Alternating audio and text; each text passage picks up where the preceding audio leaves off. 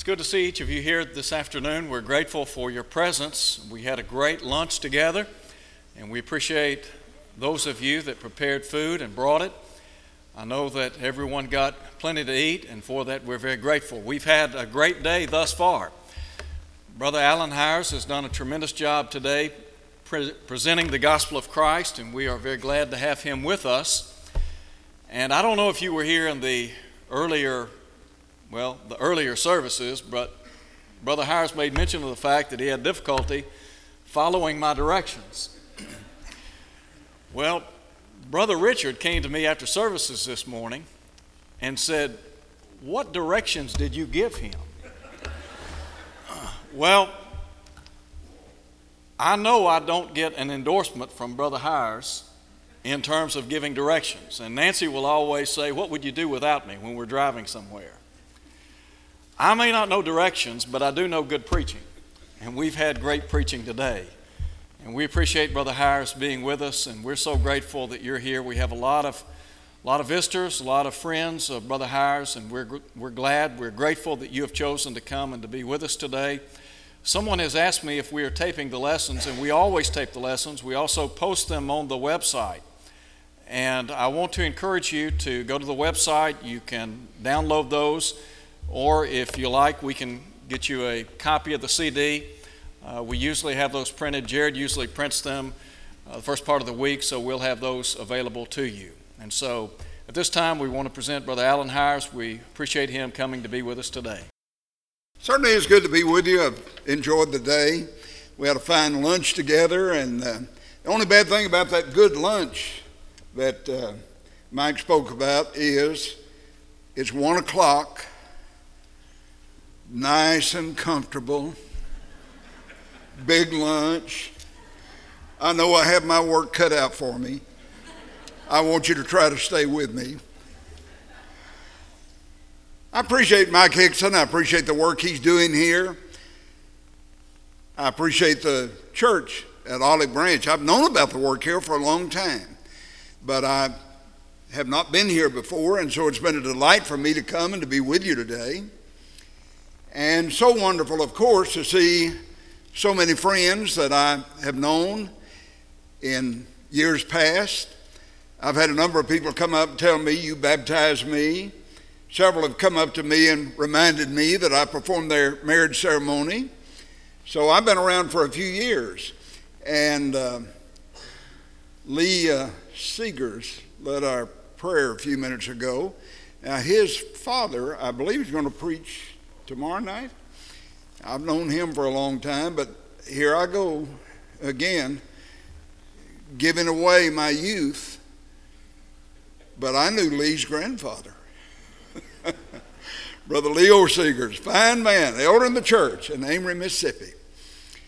And I still have friends down in that part of the world. In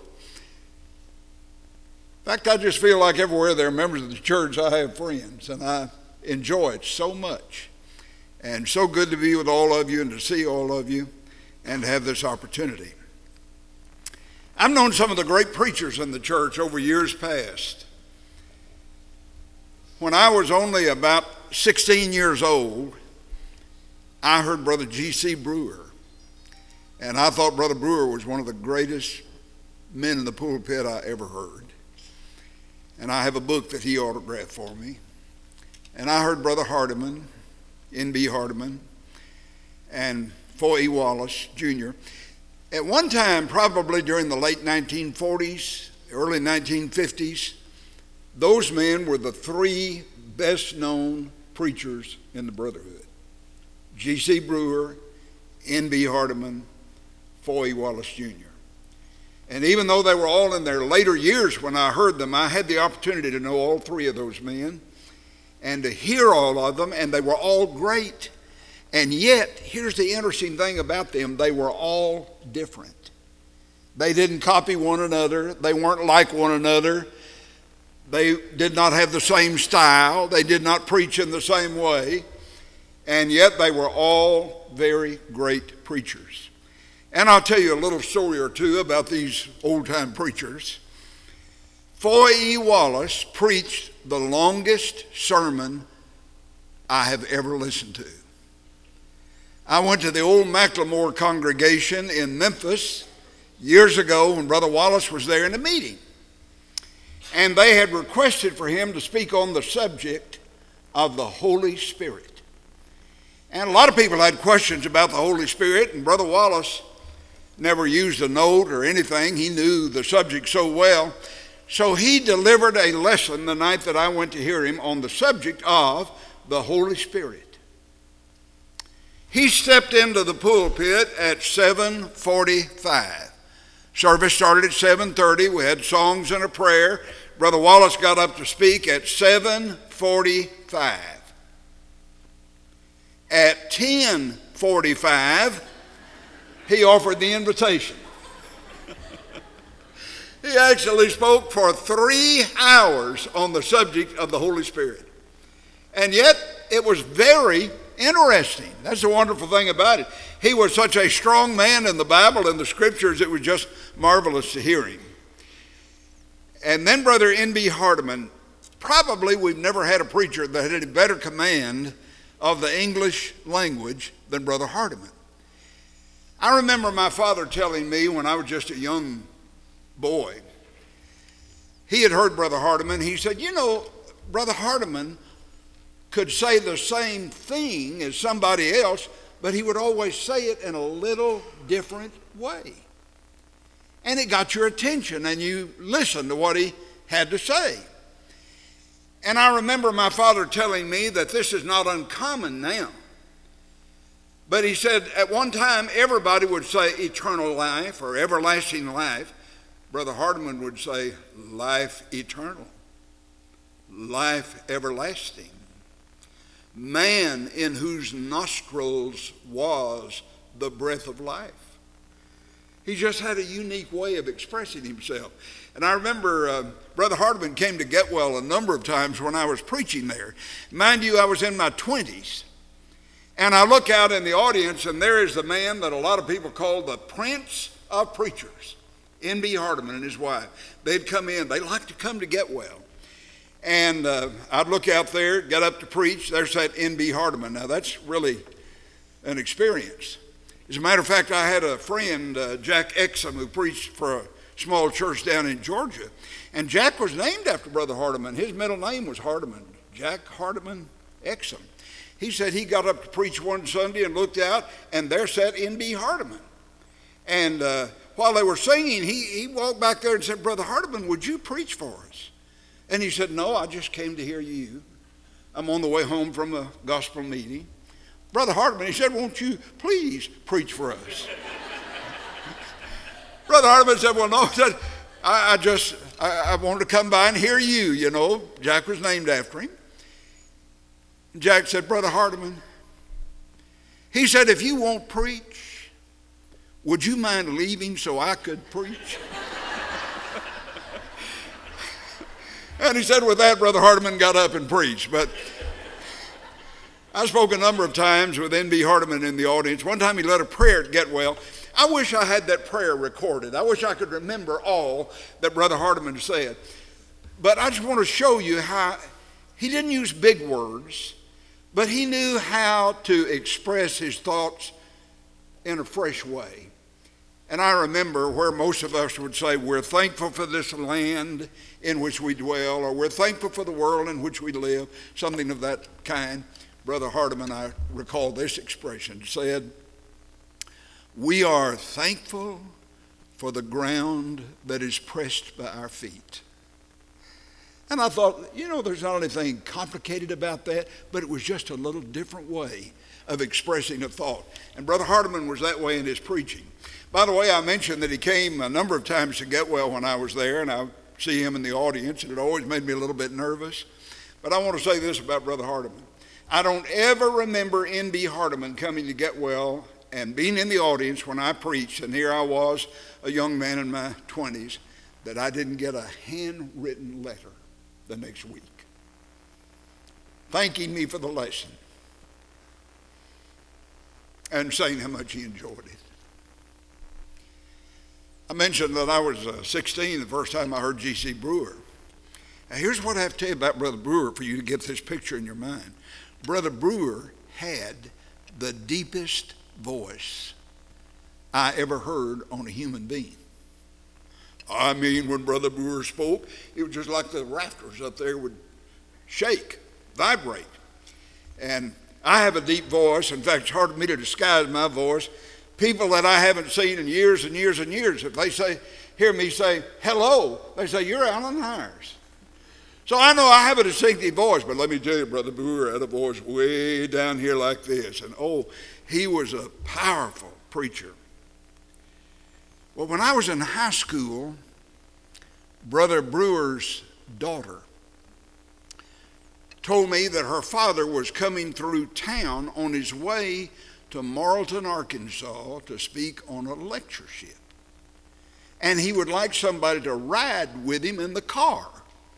And would I like to go with him? Oh my! I was thrilled out of my boots. And so I rode from Searcy, where I was in high school at that time, over to Marlton, Arkansas with Brother G.C. Brewer.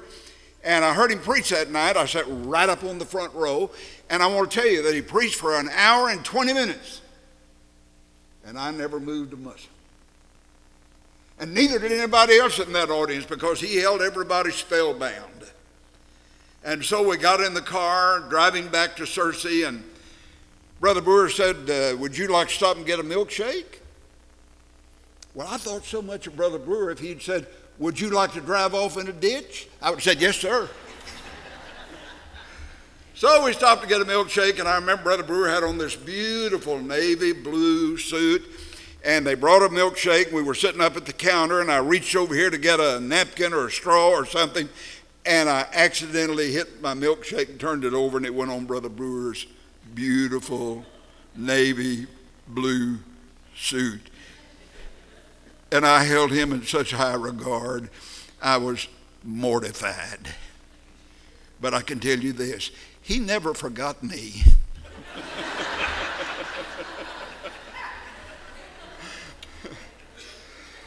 And I have 2 books in my library that were given to me by Sister G.C. Brewer after he died, because she knew how much I loved him. And I also have a book of his that he autographed for me.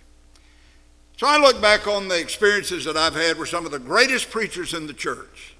Brother Wallace, Brother Hardiman, Brother Brewer, and then one generation just beyond that, there were men like Brother G.K. Wallace and Brother Gus Nichols and Brother Guy N. Woods. These are the kind of people that have influenced me. And you know, we are the product of our influences. And so I think it is good that we know people like this and that we've been influenced by them. And I know that I bring some of that wherever I am. The influences that I've had that have been exerted upon me by others back through the years. 9 o'clock this morning, I talked about the Protestant Reformation. Tried to give a lot of history, showed some pictures, told about how that Luther rebelled against Catholicism, and that was the beginning of what we know today as denominationalism. And one thing I was trying to emphasize there, and that I hope all of us remember, is that denominationalism, such as we know it today, is a matter that is of fairly recent origin. Other than Catholicism, Greek Orthodox Church, maybe some other influences out there, for the most part, the denominations that are all around us today are all less than 500 years old. And yet you've got people that are members of churches out here that have no idea about the history of their church. They don't know how they began. They don't know who started them. They many times do not even know the doctrine of their church. In fact, I read not long ago about somebody that was a member of one denomination, and he moved across town, and there was another denomination nearby. He just went down and joined them. And the one he was a member of to begin with taught things that were entirely different from the one that he joined in the second place. He didn't know the difference. He just went to church here and then he went to church at the other one. He didn't know anything about what they taught. He didn't understand anything about their doctrine. And so one thing that I'm trying to do when I talk about the church is to help us understand about what all of these different religious bodies mean and how that we don't have to be a part of that. That we can just be New Testament Christians. We can be members of the body of Christ. And that is a lot of what I've tried to emphasize in our study today. And what I want to do in this afternoon session, I want to outline church history for you. I want to tell you that there basically are 5 periods of church history. And I'm going to outline the 5 periods of church history in our study. Of course, we can only refer to them in a very brief way. But I hope that each of you will remember these 5 periods. Because I think if you do, it's going to give you a better grasp of the New Testament church. And that's what we really want to remember. Now, here are the 5 periods. I'm going to name them. Then we're going to briefly discuss them in our study. The first period of church history is the New Testament period, when the church was established in the beginning. Secondly is the Great Apostasy, or the falling away from the church as God gave it. The third period of church history is known as the Dark Ages. That is when the apostasy flourished and grew and so many changes were made. The fourth period of church history is the one I spoke about earlier today, and that is the Protestant Reformation. After you have the great apostasy or the falling away, and you have the period of the Dark Ages during which that flourished, then you had a reaction to it. And that was known as the Reformation. And the last of the 5 periods of church history that I want to mention to you is known as the Restoration. Now let's briefly try to understand what those 5 periods mean. I want to start out with the first of these, which is the New Testament period. In our study a little earlier today, we talked about how the church was in the mind of God. Way back in Isaiah's time, 700 years before the coming of Christ, it said, in the last days, the mountain of the Lord's house shall be established in the top of the hills. All nations shall flow unto it. And the word of the Lord will go forth from Zion, or from Jerusalem. We traced that forward in the New Testament and saw how it was fulfilled in the 2nd chapter of the book of Acts, when the church came into existence with the coming of the Holy Spirit and the miraculous manifestations on that day. Matthew 16 and verse 18, our Lord, it is said, came into the coast or the parts of Caesarea Philippi. And he asked his disciples, saying, who do men say that I, the Son of Man, am? And they said, some say John the Baptist, Elijah, Jeremiah, or one of the prophets. Jesus said, but whom say ye that I am? Simon Peter answered and said, thou art the Christ, the Son of the living God. Jesus answered and said unto him, flesh and blood hath not revealed it unto thee, but my Father which is in heaven. And I say unto thee that thou art Peter, and upon this rock I will build my church, and the gates of hell, or the gates of Hades, shall not prevail against it. So here's our Lord during his personal ministry saying, I will build my church. In Mark chapter 9 and verse 1, Jesus said, there be some standing by here who shall not taste of death till they see the kingdom come with power. You know, we have people around today who still don't think the kingdom has come. They think the kingdom is somewhere future down the line. Our Lord said, there are some standing here who shall not taste of death until they see the kingdom come with power. I remember hearing Brother Brewer one time, he said when he was a boy, He always heard these preachers say the kingdom is future, the kingdom is yet to come. And he said he read that verse, there be some standing by here who shall not taste of death till they see the kingdom. And he said he decided that somebody back then had to still be living. And he said in his mind as a boy, he just concocted the idea that it must be the Apostle John. And he was curious where John might be. And he said he saw an old fellow one day with long gray whiskers and hobbling around, and he thought to himself, there's John. He said the old fellow spit out a water tobacco, and he said, no, that's not John. But our Lord did say there would be some standing there who would not taste of death till they saw the kingdom come with power. That doesn't mean that somebody's still alive. What it means is the kingdom came in the lifetime of those individuals. And if you notice that verse in Mark 9:1, he said the kingdom will come with power.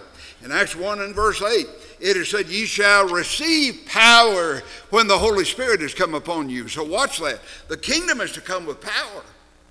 The power is to come with the Holy Spirit. Now you turn to the second chapter of the book of Acts and start at verse 1.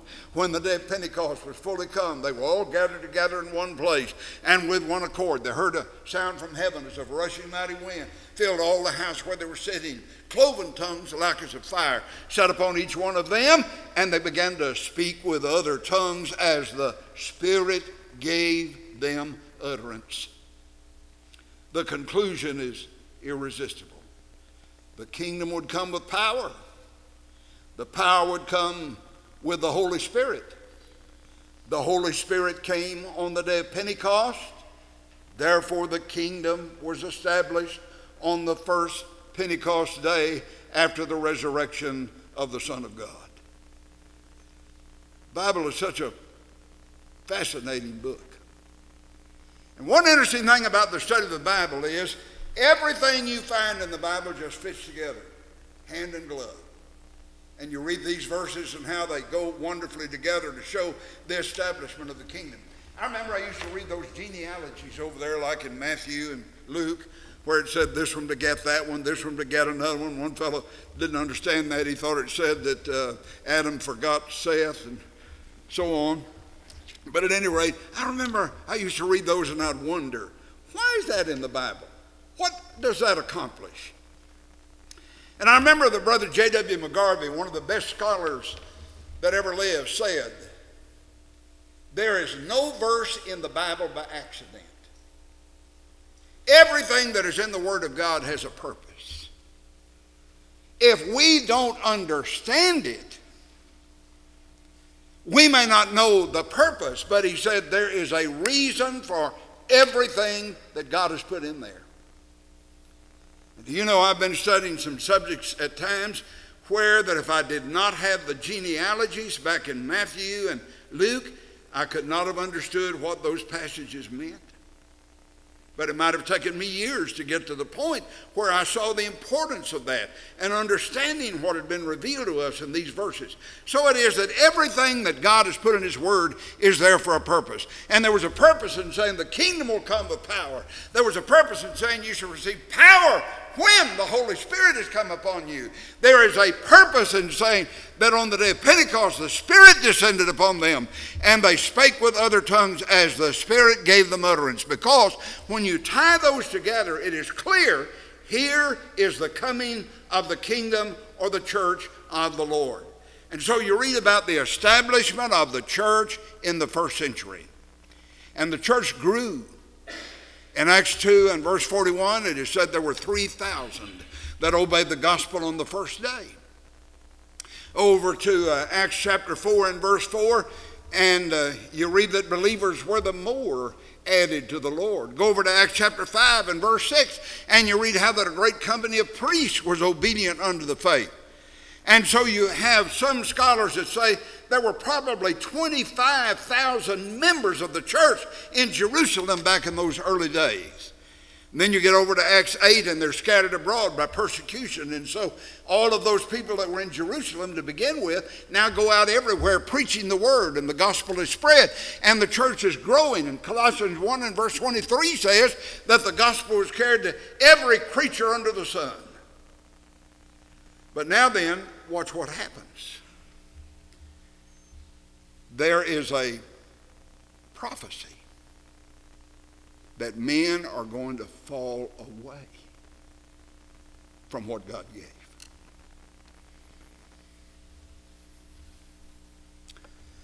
First Timothy chapter 4 and verse 1.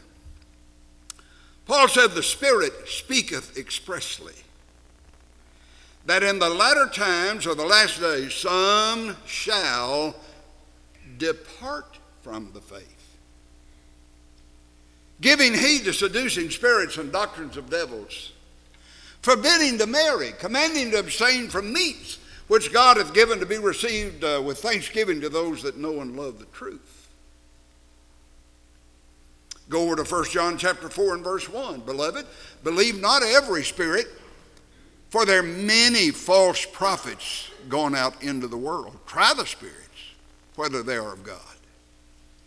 Many prophetic utterances that are given in the Word of God, that even though the church began, even though it was given by God, even though it was constituted by power from the Holy Spirit, there would come a time that men would slip away from God's original plan. There is no clearer statement about that falling away than what is found in the 2nd chapter of 2 Thessalonians. People in Thessalonica got the idea that Jesus was coming back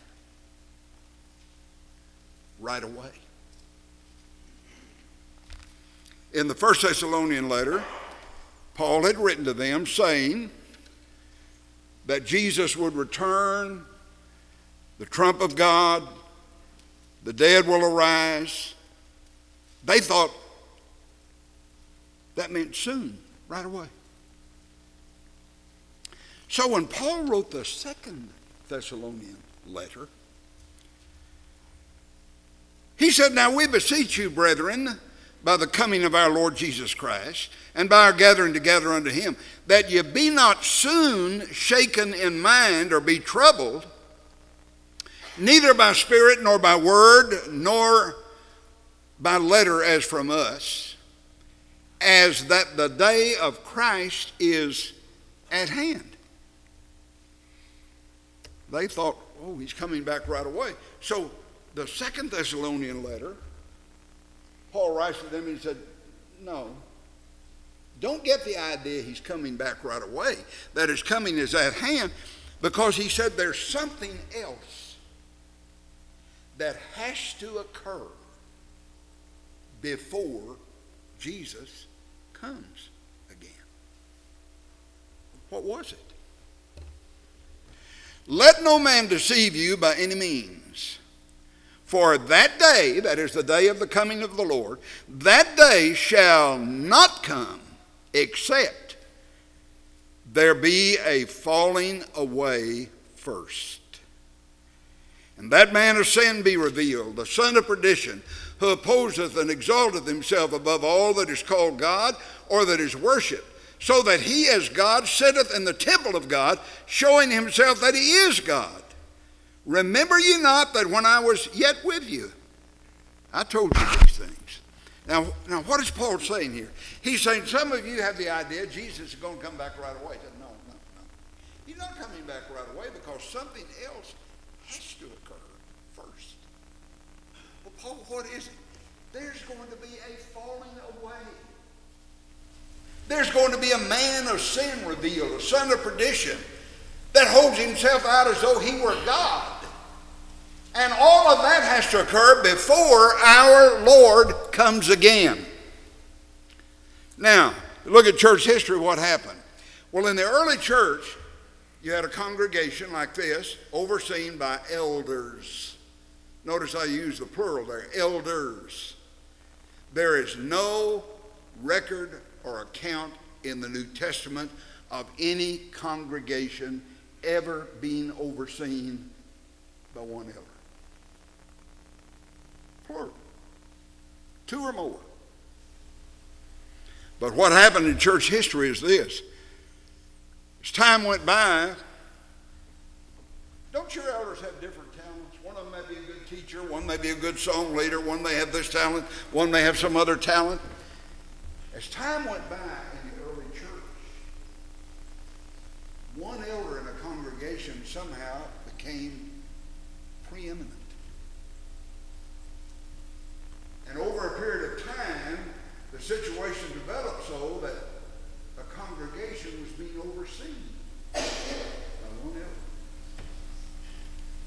Then maybe you had a number of churches out here in the area, what we would say out in the county, that didn't have any elders, and they said, would you mind sort of overseeing our work, helping us?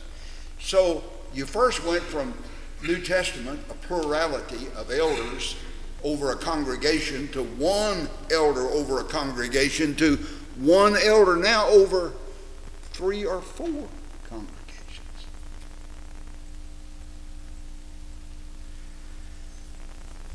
It eventually developed into 5 areas: Antioch, Alexandria, Jerusalem, Constantinople, and Rome. They were called the 5 metropolitans. And there was a bishop in each one of those 5 places, and they had under them all of the other bishops and oversaw all of the other churches. 5 areas now where they have assumed control over everybody. This is all historical fact, not my history. It's just historical fact. And finally it came down to 2 out of those 5, and they were rivals. Here is Constantinople, and the bishop over there said, I'm the top bishop. And here's Rome over here, and the bishop over there said, I am the top bishop. And they vied back and forth until finally, in 606 AD, the emperor of Rome designated Boniface III as the universal bishop over all the church. That really is the first actual pope in church history. Now, what was said back here in 2 Thessalonians 2, Christ is not coming back right away. There has to be something else that occurs first. What is it? There's going to be a falling away. Man of sin, son of perdition revealed. Sitting in the temple of God. Temple of God is the church. So it's a religious leader. Sitting in the temple of God, holding himself forth as though he were God. Look how long it took to develop. 500 years. Brethren, that's why that I sometimes caution congregations, be careful. Don't start some little practice out here for which you do not have any biblical authority. It may seem small at the beginning, but that's what happened in the early church. A little change here, a little change there, until over a period of time, it took 500 years to reach the point that the man of sin was revealed, where that he claimed to be over the entire church. He designated himself as the universal bishop, the bishop over all the church, and later was called the Pope, which is Italian Papa, the Father. He's the Father over all of the church. That was a matter of biblical prophecy. So you go out of the New Testament period into the period of the great apostasy, where you have a corruption of the government that God gave to the church, congregational in form, elders over a congregation. Now then you have a universal bishop claiming to be over the entire church. The development of the papacy. And so from the New Testament period into the great apostasy, falling away, you know, we might lose our faith if that had not been prophesied. We might say, well, the church is supposed to be divine. Christ said, I will build my church. And yet here the church fell away. We might be disappointed about that, but for one fact, and that is God told us it was going to happen. So it was no surprise. It was no violation of what God anticipated. God said, time will come, men will not endure sound doctrine. Bible said men shall fall away from the faith. Man of sin, son of perdition will be revealed. So everything that happened was something that God told us in advance. Here's what's going to happen. Man fell away from God's original plan. Then you go into that third period that I've described as the Dark Ages. And they're called the Dark Ages because, to a large extent, the Bible was shielded from the people. The Bible was only written in Latin. It was only read by the priests, by the scholars, doctors of the church. Many changes were made. You went from baptizing believers in Christ to baptizing infants. By the way, here's something that was interesting to me about church history. I would have never thought about it. I thought sprinkling would have come first and then babies. It was the other way around. When they first started baptizing babies, they immersed them. They plunged them under the water. It was only later that sprinkling came in. So you have infant baptism, then you have sprinkling, then you have holy water, the sign of the cross, then you have the crucifix hanging up in the building, people kneeling down before that, making the sign of the cross. Then you have the simplicity of the Lord's Supper, where we partake of the unleavened bread and the fruit of the vine as a memorial to the death of our Lord. And transubstantiation, which is still practiced in Catholicism, says that the bread and the wine are changed into the literal body, flesh, blood, bones, muscle, and sinew of Christ. And that when people take of that little wafer, they are eating the literal body of Christ. That's the doctrine called transubstantiation. And if you've ever been to a Catholic Mass, you may not have known what the purpose of it was, but the purpose of the Catholic Mass is to go through the ceremony that allegedly changes bread and fruit of the vine into literal flesh and blood. And when the priest stands there before that crucifix and makes the sign of the cross and says, Hoc est meum corpus, this is my body, he is alleging to change the elements of the Lord's Supper into the literal body and blood of the Lord. That is the doctrine called transubstantiation. Still an integral part of Catholicism today. So during the Dark Ages, you have all of these changes that transpire. And there was a lot of mystery and a lot of superstition. Like they would claim this little splinter right here is a fragment of the cross. And people would kneel down before it and kiss the little box it was in or something. I've been told that there were enough fragments of the cross to make 300 crosses. I read about one fellow that made a trip over there into Italy one year, and he went into a little church, and they showed him a skull, and they told him that was the skull of John the Baptist. And it was a relic that they kept there in that church. Well, he went on from that little town, he got to Rome, and he went to another church, and they showed him a skull, and they said, this is the skull of John the Baptist. He said, wait a minute. I just saw that when I visited the cathedral over here at this other place. And the priest thought about it a minute. He said, well, that was his skull when he was a little boy.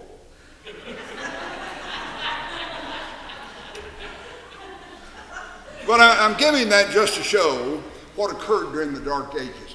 There were all these changes that transpired, and finally, the situation got so bad that we get to that period that I talked about at our first service today, where that Martin Luther just rose up in rebellion against it. He said, this is not right. Catholic Church has become corrupt. He said there are so many abuses out here that need to be corrected, and he rebelled against all of this and wrote out those 95 Theses and nailed them to the door of the church in Wittenberg, Germany, and that started the next period of church history, the Protestant Reformation. So what do you have in church history? First, you have the New Testament period. Secondly, you have the great apostasy or falling away. Third, you have the Dark Ages during which all these changes transpire. Fourth, then, you have the rebellion against all of those changes by Luther and then by others where they rose up in rebellion against that and admonished people, this is not right, this is a violation of what the Scriptures say, and they started what was known as the protests or the Protestant reforms or Reformation, in which they tried to correct the abuses that were found in Catholicism. But instead of correcting the abuses, Catholic Church, of course, fought back. Luther nailed those 95 Theses to the door in 1517, and by 1521 they read him out of the church. They excommunicated him. And Luther burned the edict of excommunication that the Pope had sent out about him. And I showed a picture of where that occurred earlier at what's called Luther's Oak in Wittenberg, Germany. And so what came of that, when they could not reform Catholicism, when they could not correct the abuses that had developed, they began to establish new churches. And so Luther established the Lutheran Church. And one of the pleas that Luther made, and I have it in writing, Luther said, do not call yourselves Lutherans. But his words were not heeded. And after Luther, there were others. There was John Calvin, I mentioned earlier today, started Presbyterianism, the doctrine of Calvinism. That was adopted by others besides the church established by Calvin. Then you had Henry VIII come along. He wanted to marry someone else. Pope would not give him permission, so he pulled away from the Catholic Church in order to marry again. He eventually beheaded that wife. He was married 6 times. He's the founder of the Church of England. John Wesley was a member of the Church of England his whole life. Died a member of the Church of England. Never left it. But he's credited with being the founder of Methodism and many of the Pentecostal faiths. You see what happened though? New Testament church falling away. Dark Ages. Reformation, establishment of all these different churches that we still see around us today. And that brings us to the 5th period of church history. And probably the one that is the least known. Luther wanted to reform. Luther wanted to correct all these things that were wrong in Catholicism, even though it eventually resulted in the establishment of the Lutheran Church and other churches and denominations. But there came a time when men looked at this situation. And like Luther, they said, this is not right. Luther said that about Catholicism. This is not right. But others said that about what resulted from the Reformation. All of these divisions, all of these different churches, all of these different creeds, all of these different names. They looked at that situation and said, this is not right. And what they remembered was that first period I talked about a moment ago, the New Testament period. Upon this rock I will build my church. And their solution was, instead of starting another denomination, instead of founding another church, and look at the names of these churches. Should that not tell us something? Acts 11 and verse 26, the disciples were called Christians, first in Antioch. What are people called today? So many different names. So the time came that people said, We don't need to reform Catholicism. We don't even need to reform what has happened in Protestantism. What we need is to go all the way back, beyond the Protestant Reformation, beyond the Dark Ages, beyond the Great Apostasy, all the way back to the beginning. And let us become what they were. No more, no less. Just simple New Testament Christians without a sectarian name, without a human creed, without a humanly devised and established body.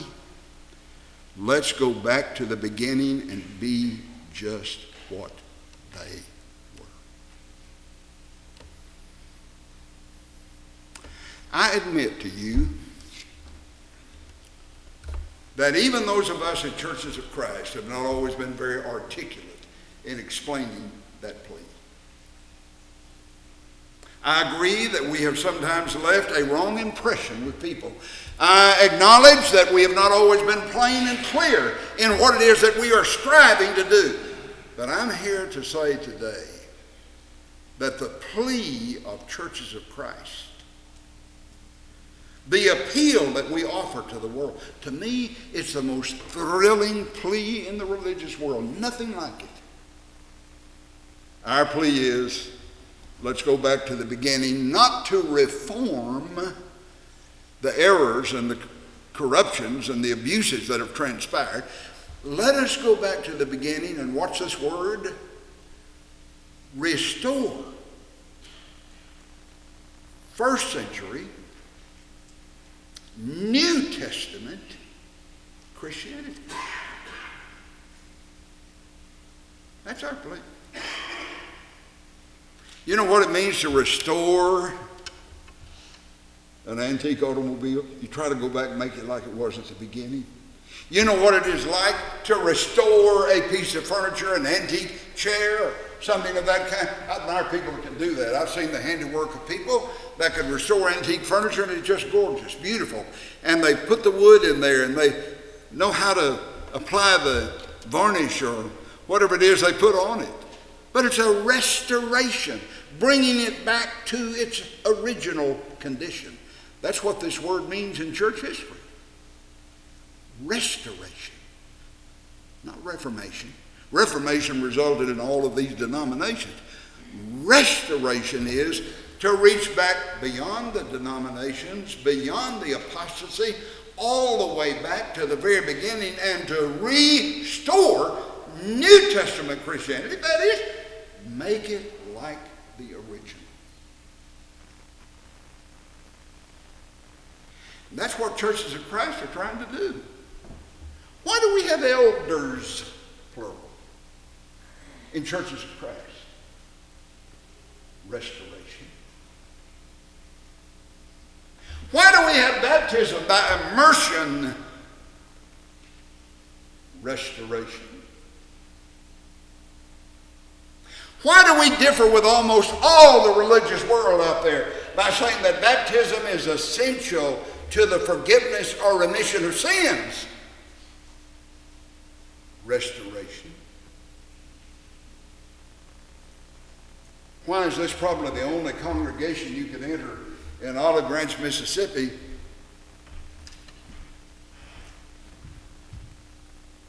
where there's no piano?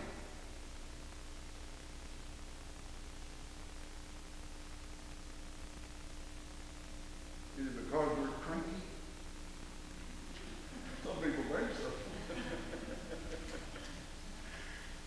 Because we're trying to pick a fight? Oh, that's what some people think. Is it because we're a little bit peculiar? Oh my, a lot of people have that idea. But I'm going to tell you what it really is. Restoration. If we're going to be serious about restoration, we're going to be serious about restoration. And you can read that Bible all the way through and not find where any New Testament church ever had instrumental music. I'm like that old brother I heard one time. He said, I believe the Bible from kiver to kiver, generology to revolution. He said, I even believe the kiver. It says Holy Bible. And I'm pretty much the same way he is. Look at the Word of God. Look at book, chapter, and verse. Look at the New Testament church. Look at what existed in the first century. And ask yourself, where can I find that church? That's what we're looking at. And that's what we're looking for. I invite your study and your attention to it, and I muster all these remarks to a close. You have been a wonderful audience. I appreciate all the young people seated up here near the front, and let me say to their parents and grandparents, they've all been well behaved. They've all listened, and they've been respectful and attentive, and all of you have. This has been such a splendid audience. I want you to think about these principles I've talked about today. I'm not here just to criticize or pick somebody apart or anything of that kind. I'm trying to establish here some principles that I think are vital. And I want you to think about them when you go home and maybe throughout the remainder of your life. These are really important concepts. And I want you to understand that we're not asking you to join any denomination. But I think we have every right to ask you to obey the gospel, to be added to the church, to be a New Testament Christian, without addition, without subtraction, and without modification. And if you're here today and would like to respond during this meeting, we're going to sing a song and invite you to do that. But even if you have questions you'd like to talk to Brother Mike or some others about at a later time, hope you'll do that. But if you need to come and know you need to come and want to come now, why don't you do it while we stand to sing?